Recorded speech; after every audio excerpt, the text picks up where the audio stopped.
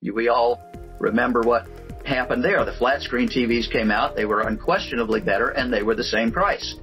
The next thing you knew, you couldn't sell a CRT TV for $1. And the only place you saw was at the end of somebody's driveway getting rained on. And I kind of think by 2030, almost all new car sales are going to be electric. I think you will see beautiful design. I think that you will see great experiences. I think that as a society, we are moving towards more smart technology in general. Hey, Earthlings! Welcome to the latest episode of the Earthlings podcast. We offer you greetings and salutations. Today, we are going to talk about why your next car will be an EV. Because on this show, we like to cover what technology or other aspects of society are coming into your world and what information we have today to make the best decisions for our collective future. My name's Lisa Ann Pinkerton, and I am a former NPR environmental science reporter, also did some work with PBS. And today I run public relations and communications for companies that are involved in the energy transition with Technica Communications. And I support women and all kinds of people in the space with women in clean tech and sustainability. And my co-host is Christian Roseland. Hello, I'm Christian Roseland. I'm a writer, consultant, and energy wonk. I used to run the PV Magazine USA site, among other gigs. Today, we're not just going to talk about why your next car will be an EV, but we're going to talk about what that's going to be like for you as a driver or passenger. And we're going to speak to one of the millions of EV drivers who's already out there on the road to give you some real-world context about what this change means. And Christian, I'm really excited we got a chance to talk to John Weaver. He's our man on the street, if you will, for this show. And because the EV experience is really that. It is an experiential, tactile opportunity for people. And it's once you sort of get that firsthand experience, either driving in an EV yourself or riding in one, having a friend who owns one, suddenly this whole concept of transferring from the internal combustion engine to an electric vehicle opens up your world. And suddenly you're like, oh, that's not such a big deal. And oh my gosh, look how great this could be. Yeah. And the car makers are picking up on this, right? When I was doing my research, I came across this great quote from Volvo's CEO, Håkan Samuelsson, and in the Financial Times. And he said, quote, "The customer is always right. But I'm totally convinced that by the end of the decade, there will be no customers who really want to stay with a petrol engine." And I think it's no surprise that Volvo is one of the first car makers to commit to a global end of ICE vehicles, and this is by 2030. Yeah, I agree with Håkan. I mean, do you really want your smelly, noisy old car that only 22% of the power you put in the tank gets the wheels? Like, EVs are car 2.0. I mean, and this manifests in performance, too. Faster torque, silence. I remember having old Ford pickups that shook and, none of that stuff with EVs. They're smooth. And the acceleration is just insane. Oh, yeah. I mean, they're really computers on wheels. If you think about the over-the-air updates that you get in your car the next day and you get a little alert that's like, hey, you have this new feature now. The cars themselves don't feel as outdated, right? I had a car which there was a little port for me to put my phone in. And as soon as I changed my phone to a new phone, it didn't fit anymore. And then the whole system wasn't updating. The maps wouldn't update because I didn't use that anymore. And when I talked to the dealer, they said, oh yeah, your car's a 2012. Well, the last update they did for this car was in 2012. You have to buy a new car if you want an updated infotainment system. And I'm like, really? Really? Yeah, not that way with EVs. Nope, they automatically update. And speaking of automatic updates, you are going to be automatically updated out of a new internal combustion engine or ICE car if you live in any one of a number of countries in Europe or in California, because there's going to be a phase-out date after which no more new internal combustion engine cars can be sold. And that's one of the interesting aspects of this story to me. It gets to this, I don't want to call it a conundrum, but so on one hand, we have these mandatory policies to say, okay, no more EVs past this date. On the other hand, EVs are starting to replace internal combustion engines because they're better, and it's a technology disruption. It's like the other technology disruptions that we've seen in the past with cell phones replacing landlines, or cars themselves replacing horses and carriages. Mm-hmm. It's just that these mandatory policies are speeding it up. Yes. Which we have to do. Yeah, quickening the process, if you will. Yep. And I think it's interesting to think about, we've come full circle, if you will, in terms of EVs, because some of the first automobiles to be built in the late 1800s, early 1900s were electric. In fact, did you know this? Have you heard about this one? Yeah, this is a new one for me. And there were quite a few of them, and women really liked them, actually, because they weren't as smelly. You didn't have to crank them to get started.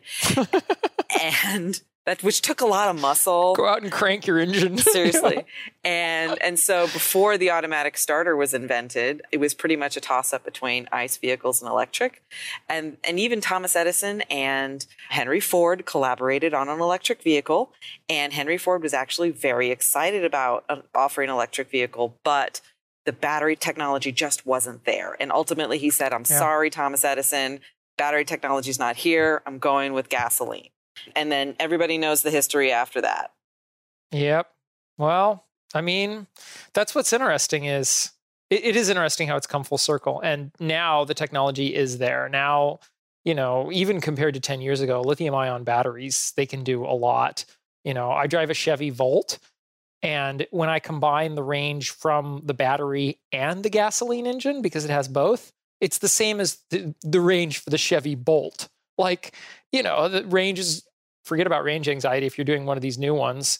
They've really progressed, but at the same time, there's other challenges that aren't necessarily these sort of hard technology challenges. Yeah. And if we think about from now until 2025, there are going to be 43 new models of EVs. Now, granted, some of these are not going to make it to market, but the high-end supercars, we'll see a couple of those. Some of those sedans, some of the coupes, we will see a few of those, and the pickup trucks. You got Rivian, Lordstown Motors, and the Ford F-150 Lightning. These are all going to completely transform the market in a good way, I think. So as long as we can figure out the charging issues. Oh, the charging issues. Yes. I mean, and these are problems that we had, when the automobile was first invented, there wasn't a gas station on every corner, right? So we overcame this problem once. We can do it again. And that's why I'm really excited for that voice that you heard at the top of the show. I'm excited for you all to hear her interview. Her name is Camille Terry. She's a good friend of mine. And she's also the founder and CEO of Charger Help. And she's also a board member who leads the LA chapter for Women in Clean Tech and Sustainability.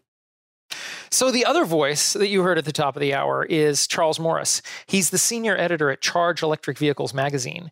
He's also the author of the book Tesla, How Elon Musk and His Company Made EVs Cool. He's been following the space literally for decades, and he was able to give us some big picture context and tell us what to expect. So let's hear from Charles. Charles, why don't you give us a quick, for our listeners who don't really know the difference here between some of the acronyms, why don't you give us a quick overview of the various options with vehicle electrification? Plug-in hybrids, full electric. Yeah. Well, there's several different varieties, and in the popular press tends to use the term electric vehicle for any vehicle that has an electric motor, but within the auto industry, we tend to reserve the term electric vehicle for a pure electric vehicle, one that has no gas engine, just an electric vehicle.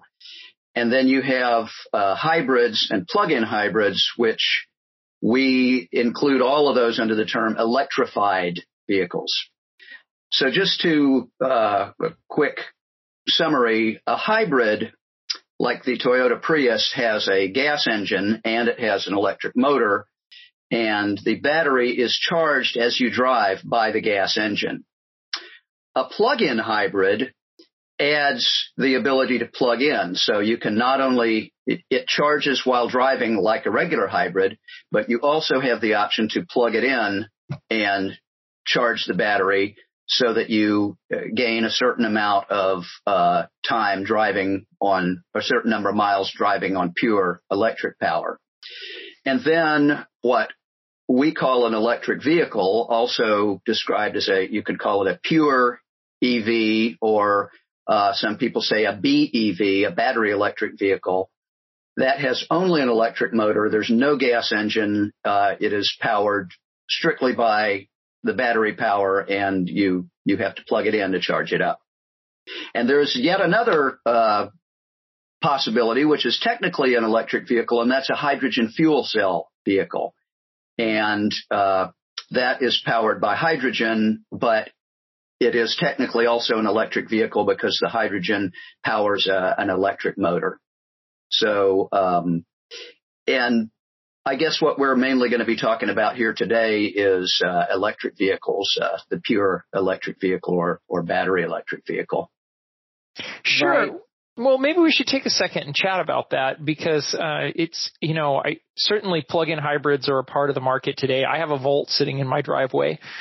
But it seems like, when I look at the reports by BNEF and other sources, there's sort of the prediction that battery electric vehicles are going to come to dominate this space. Do you agree with that assessment, or do you think that there'll be space for these other types in the future as well? Well, the plug-in hybrid is a transitional technology. So, eventually the market's going to move to strictly pure EVs.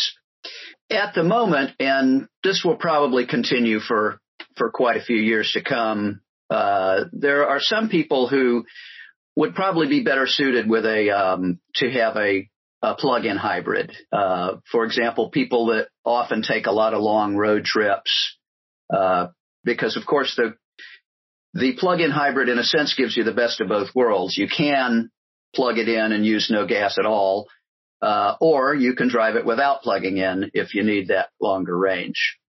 I have one myself. I've got a Prius plug-in. So, Charles, the title of our show is Your Next Car Will Be an EV. Right. So how truthful do you think that statement is? Well, it's definitely true in my case. I'll never buy a gas car again. I've got a Prius plug-in and a Nissan Leaf, and I'm all done with gas cars. For other folks, I think that really depends very much on what part of the world they live in and on what kind of a car buyer they are. In Europe, or a lot of countries in Europe, they're seeing a very high level of EV adoption, and I think any car buyer in Europe right now is definitely considering an EV. In the U.S., not so much so, because we're a little behind them, especially in terms of the types of vehicles that are available. So here, it kind of depends on what your buying habits are. If you're someone who buys a higher priced performance-oriented car, then you certainly have heard of Tesla and are going to be considering that. If you're a lower priced car buyer, your options are a little more limited. So I'd love to get to that in a moment, these, the different models and options and particularly subsegments. But just for now, to give more of an overview, what are the fundamental factors that you see driving EV adoption? How much of this growth is globally? How much of this do you think is the internal combustion engine bans in Europe? I know a lot of nations have 2030 bans, some, Norway 2025. And how much is just batteries getting cheaper and the options getting better? Well, I'd like to reframe that question a little bit, if I may. I think the ICE bans, which have been announced in several countries around the world, and at least one U.S. state so far, and certainly the cost of batteries is coming down, and that's really changing the equation. Those things are driving automakers to invest more in electrification and to get more serious about producing EVs.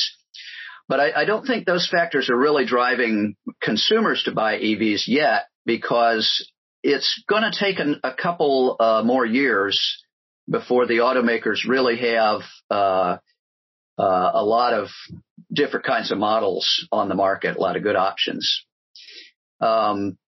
And again, as far as what's driving actual EV adoption, that gets back to where people live. Because, for example, in Norway, which is the world's EV capital, I think over half of the new car sales there are now EVs. The way they kind of got that ball rolling was with emissions-based taxes on new cars. In Norway, if you want to buy a gas-guzzling car, you pay a huge amount of tax. You buy an EV, you pay little or no tax. Now, for various political reasons, that's not going to happen here in the U.S. We have a federal tax credit, which is not a very efficient way to do things. It's not really something that benefits everyone. But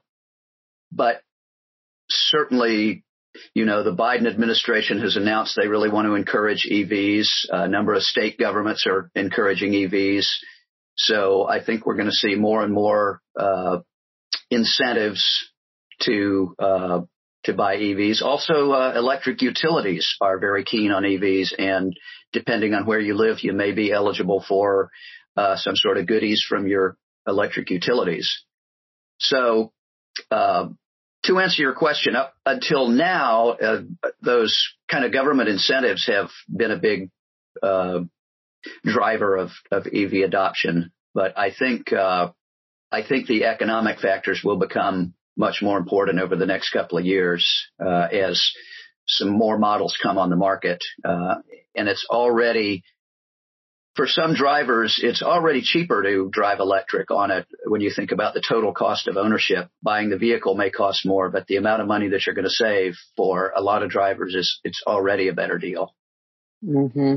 Yeah, absolutely. I mean, sometimes you can, if you factor in all the gas that you would buy over the lifetime of a vehicle, you're almost purchasing the vehicle a second time. I know on the commercial side of things, you'll spend twice as much on fuel than the purchase price of the vehicle. So you end up buying the vehicle 3 times. Maintenance costs too. Yeah. The EVs have a lot lower maintenance cost. And yes, we're seeing a tremendous amount of activity on the commercial side. For buses and for what they call last mile delivery vehicles, the kind of vans that bring your Amazon stuff and UPS and all that. The economic case is already there. It has been for a while now. What's kind of been holding that back is that the fleet owners all wanted to do long pilots and test these things in real world conditions. And now they've kind of done that, and we're starting to see some of the big fleet owners are placing substantial orders. So, there's a lot of action on the commercial EV side at the moment. Yeah. Well, we wanted to talk about, we're really interested in the consumer side of things too. And when I was doing some research for this episode, I counted 43 different electric vehicles expected to be released in the next 5 years. I mean, there's Japan's Aspark Owl, which kind of looks like a Lotus body with big gull wing doors.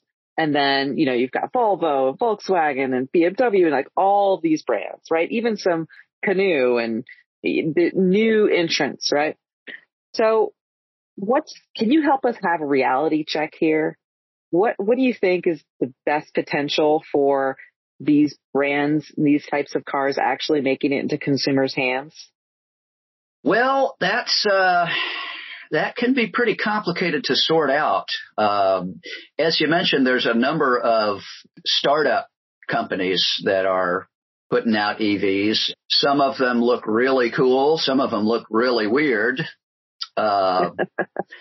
And most of those are probably going to be pretty low volume vehicles, at least for now.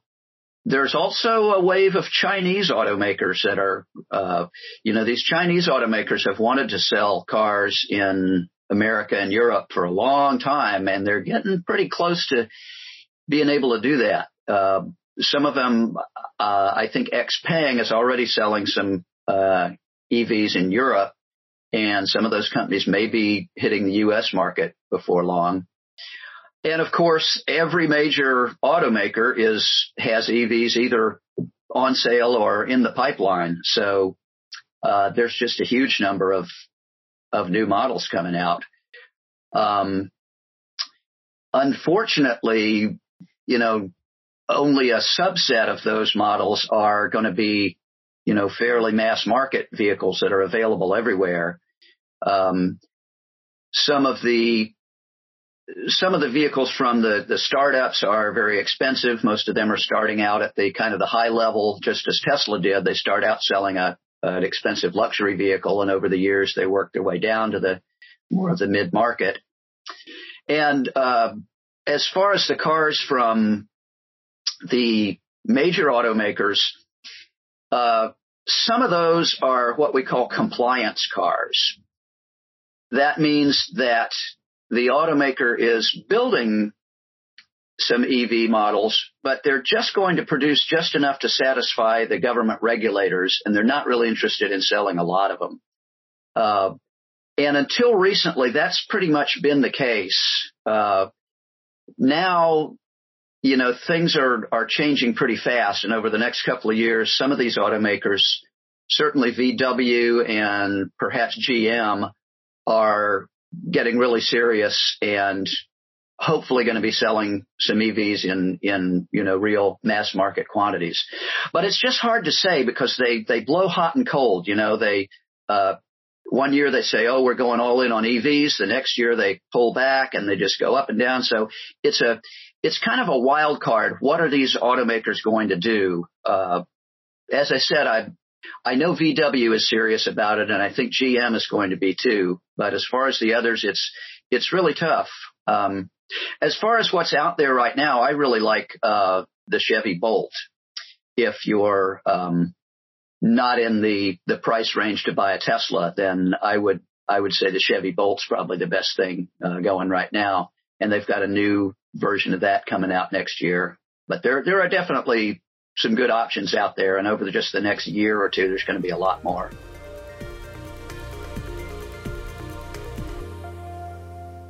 Christian, I would not be surprised if there are people out there knowing that they need a new car, wanting a new car, but waiting to make their purchase because they don't want to make a purchase too early and make the wrong choice.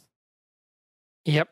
I'm sure there's people out there waiting for the electric pickup versions of especially that electric F-150. I mean, people are lining up to buy that vehicle.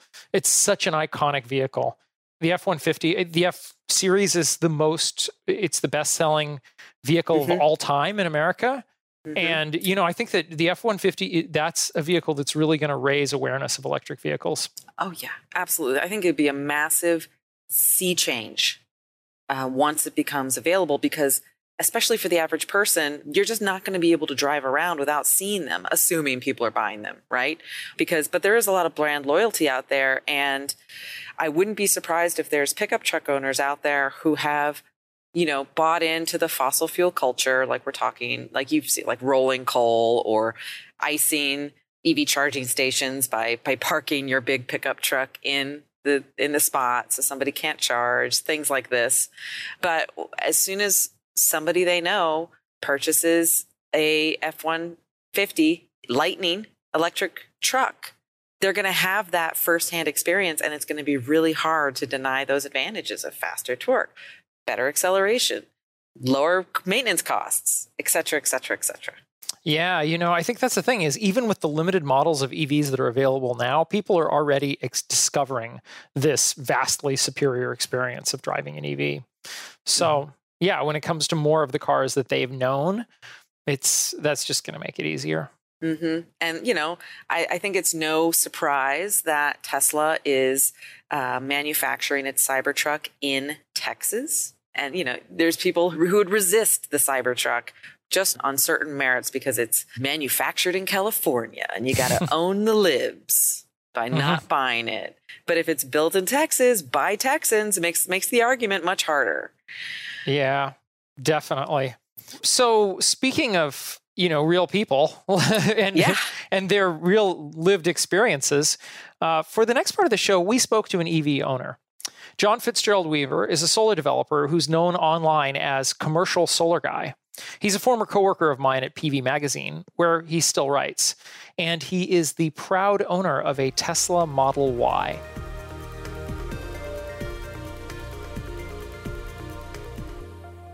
When you finally got the Tesla and you started driving it, what was one of the first things you noticed about the driving experience that someone who's never been in an electric car should know?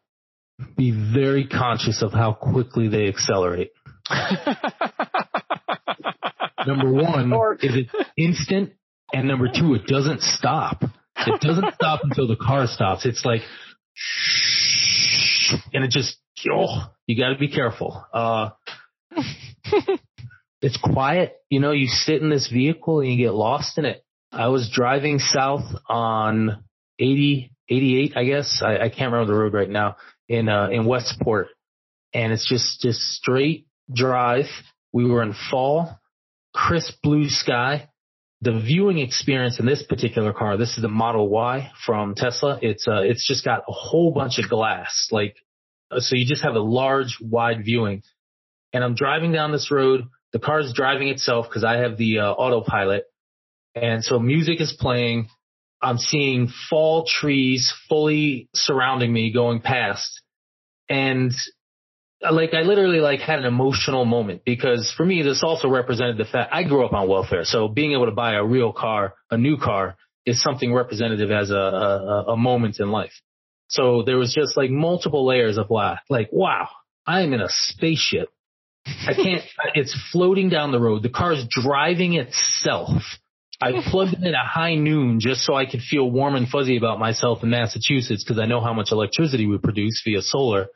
And all these variables were coming together. And it's for me, this is we're evolving, and that quietness, you're in a quiet little envelope. And I know this is what driving a nice car, a big Porsche, one of those big BMWs that when you close the doors, they have they seal you in a little bit.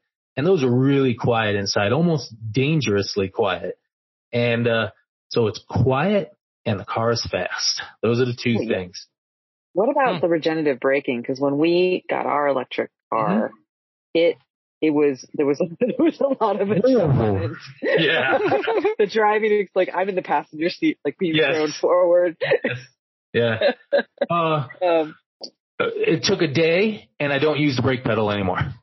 The regenerative braking is your brake 80% of the time. When you're around town and somebody cuts you off, you got to hit the brake. And I drive in New Bedford, so there's a lot of aggressive side street drivers that you have to watch. So I find myself touching the brake for them. But otherwise, very quickly, you stop using the brake because it's not necessary. Took a day. It took my first full day of driving on the highway to get used to it and be oh, that's what that is. Now, for people who don't drive, what is this don't drive EVs? What is this regenerative braking? Can you explain that? Yeah. So your car is, so there's this guy from England. He was a weird guy. His name is Newton. Did these equations, and one of them talked about momentum. And so if something's moving, it has force. And if you want to stop it, you would generate heat, you would generate energy, all kinds of things happen. Well, if you use your brake pads, usually they're going to get hot. But there are ways to absorb that energy that hits there. And so the slowing of the car, the mechanical features, the mechanical hardware that slows the car has the ability to absorb that energy and put it back into the battery. Now, this is not the energy that keeps the car running for 90%. This is a small piece of that. So it's it's not you could drive for 10 miles and then reabsorb 10 miles of driving. No, you absorb the instantaneous energy you have, and the car can get 75% of the newtons, the force that you have, the speed plus velocity. It can absorb those two and turn it into kWhs, so that when you're driving from the mountains of western North Carolina to the campgrounds of South Carolina, you have to come down a few thousand feet, and for an extended period of time, your car will charge.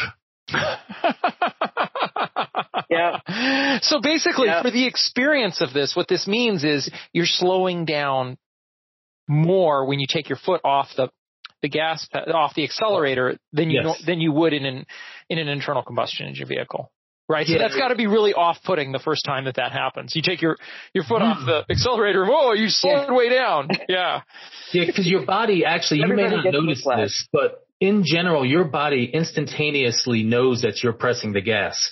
Mm-hmm. The times that you in your life might not notice this is when you've accidentally bumped your car into neutral and you hit the gas pedal, because you don't realize this, but naturally you are pushing your body forward. When you're not flat back in your seat, you're actually pushing your body in anticipation of that acceleration. And you don't realize this because you're just so used to it, because you're a driving creature. You have evolved to drive. And, well, not evolved to drive, but adapted to the nature of driving. And so when you brake, you have that same thing until you learn that, oh, this is what happens when my foot lifts from the gas versus being pressed on the gas. Because you're still doing the body movement thing when you press the gas. You're balancing out your momentum because you naturally understand that Newton guy. But so it is. And you go, and you're like, arr, and you do it 2 or 3 times. And there's also another negative of this feature. You're a driver who has been taught for decades, if you're a 42-year-old male, to stop in a risky moment by slamming the brake pedal, slamming the thing that stops your car. You're like, hit that brake, boom. But in a world where you've stopped pressing the brake pedal, what do you do in a complex moment? You slam your foot. There have been multiple instances where Teslas have been said to accelerated unexplainably as I was sitting in the front seat in a parking lot and I put the car into a building. And it seems to turn out that we creatures have been trained to slam that brake, but every once in a while and we hit the gas. And remember that earlier thing I mentioned about the acceleration of a 4,500 pound box of metal? It's good at it. Yeah. Especially when you slam it. Oh. Okay, so tell us about another experience. Tell us about autopilot. What's it like driving with autopilot? What's your experience here? Oh. That angel sound, that autopilot's sweet, dude. It's not level 5. Level 5 is pure robotics. So within the AI driving world, there's level 1 through level 5. Level 1 is cruise control or something. I don't know it exactly. Level 2, adaptive cruise control. Like maybe. Yeah. Maybe. I don't. Yeah. The only ones I know right now, to a degree, are 2 and 5, because 5 is like, it's a robot. There's nothing going on. And 2 is what Tesla hopes to fully have with FSD when it fully launches. And so I just hear the people talk about it. But there's like 2, 3, 4, 5, and they all have these really cool characteristics. But what I have is level 2, which is full self-driving, but it's not fully launched because I don't have the beta, which is cooler than what I have. It does its job wonderfully. It's calmer than me. It stays focused always. It doesn't try to pass people. It doesn't get aggressive. It slows down. I set it at 6 car lengths between the last car. It'll tell me to change lanes. It will actually change lanes if you let it. I don't let it. I still keep the human control over it. And, it is a tool that is more than worth the $8,000 I paid for it. No questions asked. What about charging? Especially you say you like to do these road trips. So, has that been more of an arduous experience than you might have initially thought, or has it been pretty easy? So since I have a Tesla, I have access to the supercharger network. The supercharger network has superchargers freaking everywhere, especially in the Northeast corridor. Oh my goodness. There's a charger every other highway stop. The car is optimized to run from about 20% in the battery to 80%. They want you to charge for about 20 minutes every 200-ish miles. You can be in there fast. You can't even go to the bathroom, buy a coffee, wash your hands, stretch, 20 minutes every 2 hours. Perfect. On the highways, it's absolutely amazing. And I think that's really the case across most of the United States. It's even in southern Canada where the Tesla network is fully built out. So there is no, what's the word? Range anxiety. Is that the word that we always had? There's no range anxiety on the interstate system in the United States if you own a Tesla. If you own a Tesla. Yeah. Local charging, however, not terrible, actually. In fact, should I say this in public? Well, you can't charge from your house, right? I don't have a charger in my home. Right. So I don't. There's a place in New Bedford that we both know. Okay. Undisclosed. We know one of them. Location. An undisclosed location. Yeah. Where charging is free.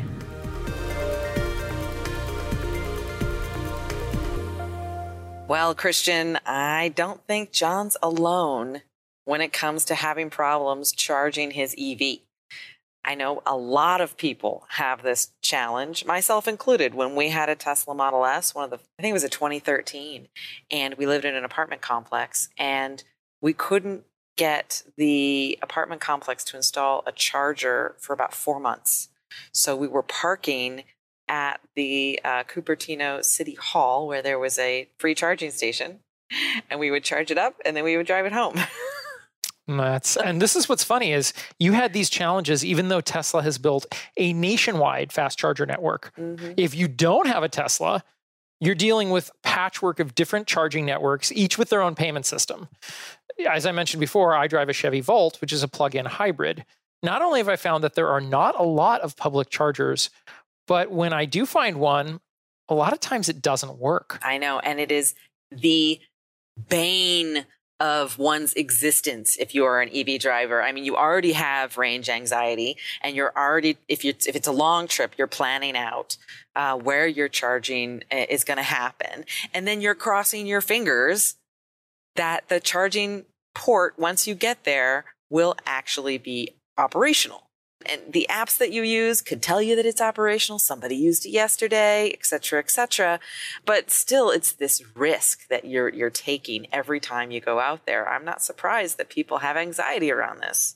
Yeah, it's funny because, I think we've dealt with a lot of the range anxiety by, as I mentioned earlier, just building better lithium-ion batteries. The range has gotten so much better. But still, if you're planning to go somewhere and charge and that charger doesn't work, you've got some numbers on this, don't you? You did some research. Yes. Beyond the angry tweets that you can see from time to time. Who among ye has not rage tweeted? Let him cast the first tweet or stone, whatever. The stat was 50% of EV drivers surveyed last year reported having problems charging. And with those who were not Tesla drivers, those problems were worse. So if you were not a Tesla driver, you had a higher likelihood of having problems charging. Now imagine if 50% of the people driving gasoline engines had a problem finding a gas station. Oh my God. Yeah. There would be that's riots a problem. in the street. Yeah. Yeah. I mean, that's just like, that's a non-starter. And forget it if you're a renter. I mean, we were renting and we were lucky enough to be able to get the apartment complex to install a charging station, but they couldn't figure out how to bill us for the energy. So they're like, you know what? We're just going to charge you a little bit more a month to rent your parking spot because we just can't figure out how to charge you for the energy you're using. Yep. And we counted ourselves really lucky. Yeah. And I mean, that's the thing. Like your apartment building renters are more likely to live in multifamily housing, which is another barrier. A lot of landlords don't see it as a priority to install EV chargers for tenants, especially if the landlord is paying the power bill. And if you try to work with your utility, now granted, utilities are getting better at this, but a couple of years ago, the utility would tell you, oh, you want 5 charging stations in this building? Well, then you need to upgrade your energy services, the electricity services in the building so that all 5 of those stations can charge at the top rate all at the same time. Now, you don't actually need that, right? You can use software to aggregate the charging because if you're parking it, likely you don't really need it again until the morning. So you've got 8-10 hours to charge 20% of the battery, right? It doesn't all have to happen at once. Yeah, but there's this larger point, which is that I think we're undergoing this shift to public fast charging. And there's certain applications where this is totally necessary. If you drive an Uber or a Lyft, Or for long haul trucks, it's not optional. You know, there's no charge overnight. Like, you need to be able to charge, and you need to be able to charge quickly. And in California, by 2030, 90% of the vehicles that are in ride-hailing fleets are going to be required to be electric. So cities get a chance to figure this out. And I think you're right. Public charging, public fast charging, and perhaps charging depots where the city has concentrated its electric power with a big substation for that area, and the buses go there to charge. The UPS and FedEx delivery vehicles of the world go to charge. Your people doing last mile delivery on their e-bikes go there and charge. Consumers charge. Everybody charges in the same place. I think that is going to be the future for some of these big cities like San Francisco. Yeah, it's interesting. You know, that future has already come in Shenzhen, China. Oh. If you go to Shenzhen, China, there are these massive charging stations. Oh, yeah, Shenzhen is like, it's a city in southern China. It's like across the Pearl River Delta from Hong Kong. You know, it's a typical Chinese story. It's this little city of only 13 million people that most people have never heard of. Yeah, I know, right? Bigger than New York, more people living in Shenzhen than New York City. But, you know, all their electric logistics vehicles at this point they're almost all electric. All their buses are electric. So they have these massive charging depots. I think the biggest charging station in the world is there. Wow. And, you know, that's what we're going to be seeing. But we're going to have to fix some of the problems we've got. Yeah, they can't have half those chargers not working. Like, that's not going to fly. No. Yeah. And so our last guest today has actually tackled this problem head on, and she's doing it in an incredibly inspirational way. Her name is Camille Terry, and she is the CEO and co-founder of Charger Help.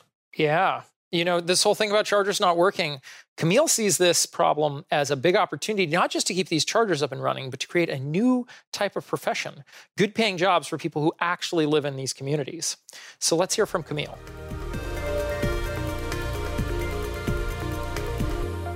We're definitely in the midst of seeing charging stations deployed all throughout the world in the United States. I'm sure, well, people always talk about it's like the chicken before the egg. I feel like I've been hearing that for the last 5 years while I've been in this industry. But at least within California specifically, right, our governor has committed to only do new car sales. So I think that EVs are coming. I think at this point, it's like, how affordable is it to put in that infrastructure? And then also people being excited about the technology. The one thing I'll add there is like, Teslas are cool because like they look like the future, right? With some of the charging stations these days, they don't necessarily look like the future. Some of them actually just look like gas stations. And it's like, if you want consumers to be excited, you have to build the future. That's right. Totally. And so when it comes to these charging stations, obviously, like you've mentioned Tesla. So like if you're a Tesla owner, you have the supercharging network. It's kind of like baked in for you, which I think was really smart on Tesla's part. But if you're not a Tesla owner, what is life like finding a charging station, especially in LA? Like, I know there's like 16 different apps and maybe you have to have a bunch of different cards. Explain it though. Yeah, I think that it's a little tragic today for when you look to find a charging station. Because number one, you have to find one. And number two, you have to hopefully that it works or that it's in an area that will allow you to sit there in a safe, way. I think there's just a lot of opportunity in order for us to have a better experience for people who don't drive Teslas, right? Yeah, I know exactly what you're talking about. I actually drive a Chevy Volt, which is that hybrid. It's a plug-in hybrid, right? I can plug it in, but at the same time I can run on gas, and limited places to charge. But the biggest issue that I run into is whether it's Blink or whether it's ChargePoint, which I have like a card for, half the time when I pull up to those chargers, they don't work. So what's going on there with charging station functionality? Yes. I take a pause and I'm like, I know.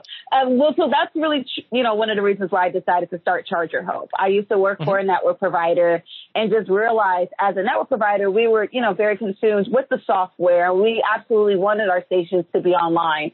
But when you started dispersing fuel, you have charging stations literally everywhere. In LA, we have charging stations on lampposts, right? And so when those stations are going down and they're not like communicating to you anymore, it is a challenge to find someone that can get on site very quickly, that not just understands the electrical issues, but like actually understands like the software issues and the firmware issues and communication and the driver experience and if the app is working. And that's just literally a whole new set of workers. And thank goodness, there's Charger Help now. And that's what we're solving for. We're saying, hey, there's a certain type of skill set that is required in order to keep this new infrastructure online, right? And that it has to be local workers, because you never go to a gas station and gas doesn't come out. It's weird. It would be weird. I would think everybody would think it would be weird. So there's no way you should drive up to a charging station and electricity doesn't come out. But at gas stations, you have attendants. You have somebody that's there literally all of the time. And so like now thinking towards the future, how do we solve for that? When you disperse the infrastructure, and we definitely see that Charger Help, is that solution. Yeah, this is great because you said what I was going to say is when I go to the gas station, the pump always works, right? The other thing is the pump is really simple technology. It's a pump. Like all I have to do is take that nozzle out, stick it in the car. I pull the trigger, boom, I got gas, right? But when I'm dealing with these EV chargers, it's software. And that adds another layer of complexity. So obviously, we have to make these solutions work for everybody. For this energy transition to electrify transportation, we need to make a solution that really easily, seamlessly works. And frankly, when I go home, I just plug into the side of the building and it works too. So how do we deal with this complexity of the fact that, that we need software to make these public chargers work? I definitely think that there has to be a little bit more regulation for whether it's the government or whatever have you, but just on the uptime of the charging stations. Like today, really like who gets in trouble if their charging stations are consistently not working? Who even knows if their charging stations aren't consistently working, right? And like who is measuring that? And I think that when you have they might be an unpopular opinion, but kind of like an unregulated system, you're going to get what you're going to get because no one is holding anyone accountable, right? And you see today, there's going to be so much more money being poured into this industry. And with that, you're going to get more people that think that it's easy to run a network, which is not. It's not easy. Anybody out there thinking about starting an EV charging station network, realize it's not easy. But we definitely need more people calling folks out and making sure that the stuff that they put in the ground works. Period. Exactly. So, yeah. It seems fundamental and basic, and I think that's why it's sort of a conundrum for people. Why don't these things work when I expect them to work? So this is a very basic question, and I would love to hear your response. It's like, why don't we see these chargers being maintained, whether it's at a restaurant or at a parking garage or what have you? Like, what's broken in this process here? Honestly, I two things stick out to me. I think the first thing, which I don't know how you solve for it, but it's like most of the infrastructure is subsidized, right? Most people, right, got these charging stations for free. And sometimes when you get things for free, you have less skin in the game, right? And then you have folks that like they themselves don't drive EV chargers. And then they're sold on this ideal that it's going to drive business, but maybe that's not immediately happening. And therefore their like commitment to the station's uptime, isn't there because that value really isn't being seen by them. And it was free. And I think the other part to it, which is starting to change a little bit, is that a lot of the utility contracts were paying network providers software fees all up front. So you got a 10-year contract and you were paid all of that money up front. And so there was no incentive for you to keep your software running because it didn't matter because there's no penalties, there's no regulations because you already got paid for it. And now we're seeing Southern California Edison's, their new Charge Ready program. Now they actually pay month by month and they're redefining what is network uptime. You know, previously network uptime was like, is your AWS system working? Not is this charging station maybe sending what they call like a heartbeat, but it's still not, dispensing any energy. Right. And so people were able to claim like, oh, we had 99.9% uptime. And you're like, but uptime of what? Like that broken charging station down the street? Like, I don't think so.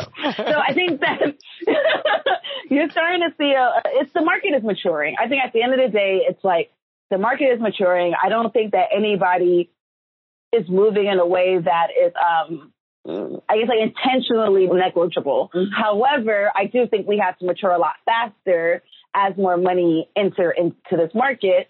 You know, and a lot of folks who've been around for longer, like your Charge Points of the world, you know, they have to step up and be like, okay, well, how am I going to set a standard around maintenance and service level agreements and all of that jazz?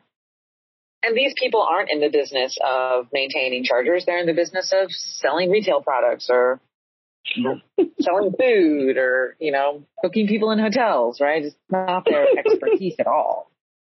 Right. And I don't think they should. I honestly, at least specifically in California, I don't know if it should be their responsibility. Like in my mind, I feel like it should be the responsibility of the network, right? Like I'll be interested to see like who cleans like the Amazon like lockers or whatever. Like these companies that have these things about like usually that person that you're renting out that space to isn't necessarily the one responsible. So I think that it should rely on the network providers. And we have like with Charger Help, right? Like we have contracts, you know, with a lot of these larger network providers that now we are the ones that are going to be maintaining the stations, right? Like we're deploying 20 technicians in 7 states at the end of April to start us some national contracts. So, you know, we're coming. We're almost there. I'm going to have all my techs have little capes. Like, don't worry, team. We're here to save the day.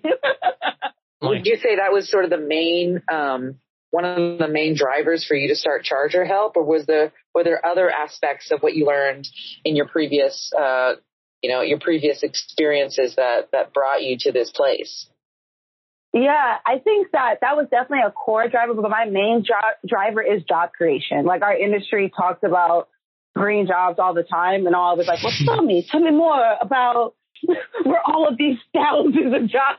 What is this job title? What is this worker going to be doing? And most importantly, are these green jobs all engineers? Is it going to actually support what we like to call the regular, degular people that live across America, right? And you know, are we going to require? I serve as on the workforce development chair for the Climate Reality Project. And I started that position because we kept talking about how we're going to shut down all these oil places here in LA. And I was like, so like, you know, people who work there, like, they're just trying to like pay a bill. And y'all over here just trying to like disqualify their own job. Like, that's not the best way to go about this. And you're not even giving them a tangible way to have another job. You're just like, sorry, the company that you worked for is doing this bad thing. Therefore, you don't deserve a job. And I'm not going to help you place you somewhere else. That's wild. That's weird. It's not okay. And so I think like that was the driver with Charger Help. It's like, okay, how can I solve a real problem? How can I utilize technology to do that? How can I make sure that people are paid equitably?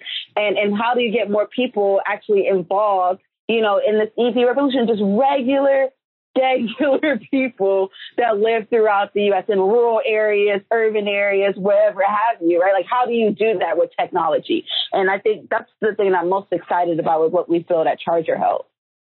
Yeah, I mean, so would you call yourselves like the Uber of charging stations? So like you can sort of use technology to sort of contact people wherever they are locally and go fix the charger?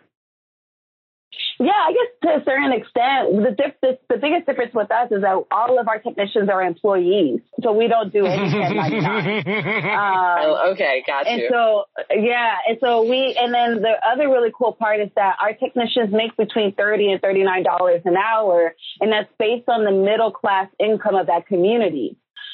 And so, and these people, the expo service techs from like oil and gas folks. We have like people that work with Comcast, but just quality people that are very fired up with understanding what, environmental justice and all of this stuff means that they never had been exposed to it before. But because I'm offering them a job, now I'm making them an equal part, of what we're trying to do as an industry. So do you see this as a path for empowerment of a wider demographic than we often see in the clean energy industry? Which, I mean, I look at the solar industry, which I worked in for years. It's very white.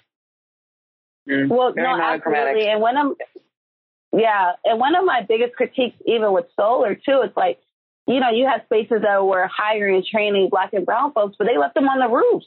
They never became project managers or engineers. They were always the one that's installing. You know what I mean? And they weren't even getting paid that much. And so for us, people are always like, well, what company do you want to be like? I'm like, we look at all the companies we don't want to be like. That's how we ended up here.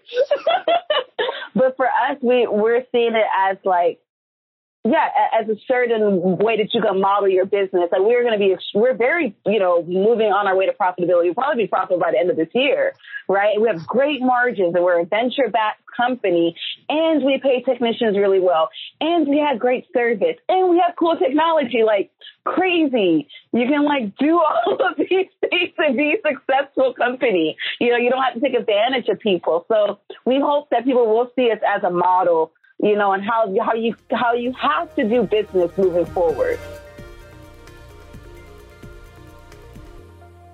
Camille is she's so inspiring. I mean, here she is taking on one of the big challenges of electrifying transportation and doing it in a way. I just feel like this is someone who just sees potential in problems. And yeah, I think she's got an incredible vision for the future. Yeah, I love how she's really focusing on fixing a really big problem and doing it with a focus on diversity. I can think of plenty of other types of people who might have seen the same problem, but assumed it was a gig economy type of business model. And it doesn't have to be. No, I mean, you can make good jobs. And I think this is a great example of where there is destruction, there is creation. We hear a lot of concerns about people working in the fossil fuel industries. Some of these are more in the case of coal workers, which they're already going out of business. It may be a little bit more hyped. But, when we move to these new energy technologies, there's a new need for skilled labor. Right. And I think that this speaks to what the energy transition can be, which is not just an opportunity to build something better, not just better cars, but better jobs. Because who would not want to be a charging station technician instead of a gas station attendant? Absolutely. And watching this transition is really exciting. We've got new business models, so I can't wait to really see what the charging station of the future is going to evolve into. I can sense you have your little coffee bar and maybe there's some nap pods and right. Depending on how fast this charging becomes. I have read some early reports that we might get down to as fast as 10 minutes to charge your vehicle fully, or maybe up to 80%, right? So there's a lot of potential here beyond just the concept of driving an electric vehicle. Yeah. The transition to EVs is not just about changing the kind of car you drive. And as suggested by Charles, I think this future is going to be here a lot faster than what the mainstream analysts predict. Well, just like we explored in our first episode, the future of energy, or also known as energy predictions, are hard. It's difficult to predict this stuff, right? And if you haven't heard that episode, go and listen to it. Shameless plug. Sorry, couldn't resist. Yeah, I mean, that's a theme that seems to keep coming up in our podcast so far. The future is closer than you think. Unless we're talking about new nuclear designs, when the future is perpetually 20 years away. Oh my gosh. That is, sorry, that's my shameless plug for our nuclear episode. It's good. We got to do it, right? It's important. Yeah. But I'm with Charles. The energy transition is going to be here faster than we expect. and especially for those who aren't paying attention, right? And people are just going to be blindsided. However, for those of us that are paying attention, we can prepare and we can make better decisions based on this information and take advantage of this, not just for ourselves, but for our communities, so that we can have a more beneficial future for us collectively on this planet. And, this brings up something else. We've talked a lot about having cars, driving cars. We're going to have more to say about transportation in future episodes. Absolutely. And spoiler alert, it's not going to be all about cars because personally, I don't see the future of transportation being about owning a large metal box entirely. There's a lot of other things going on here. E-bikes, scooters. Oh yeah, micromobility, that space is fascinating. We're going to have more to say about that, but for now, thank you for joining us in our exploration of this emergent future. And until next time, I'm one of your hosts, Christian Roseland. And I'm Lisa Ann Pinkerton, here to say that the quality of your timeline depends on the decisions you make, so make them count, Earthlings.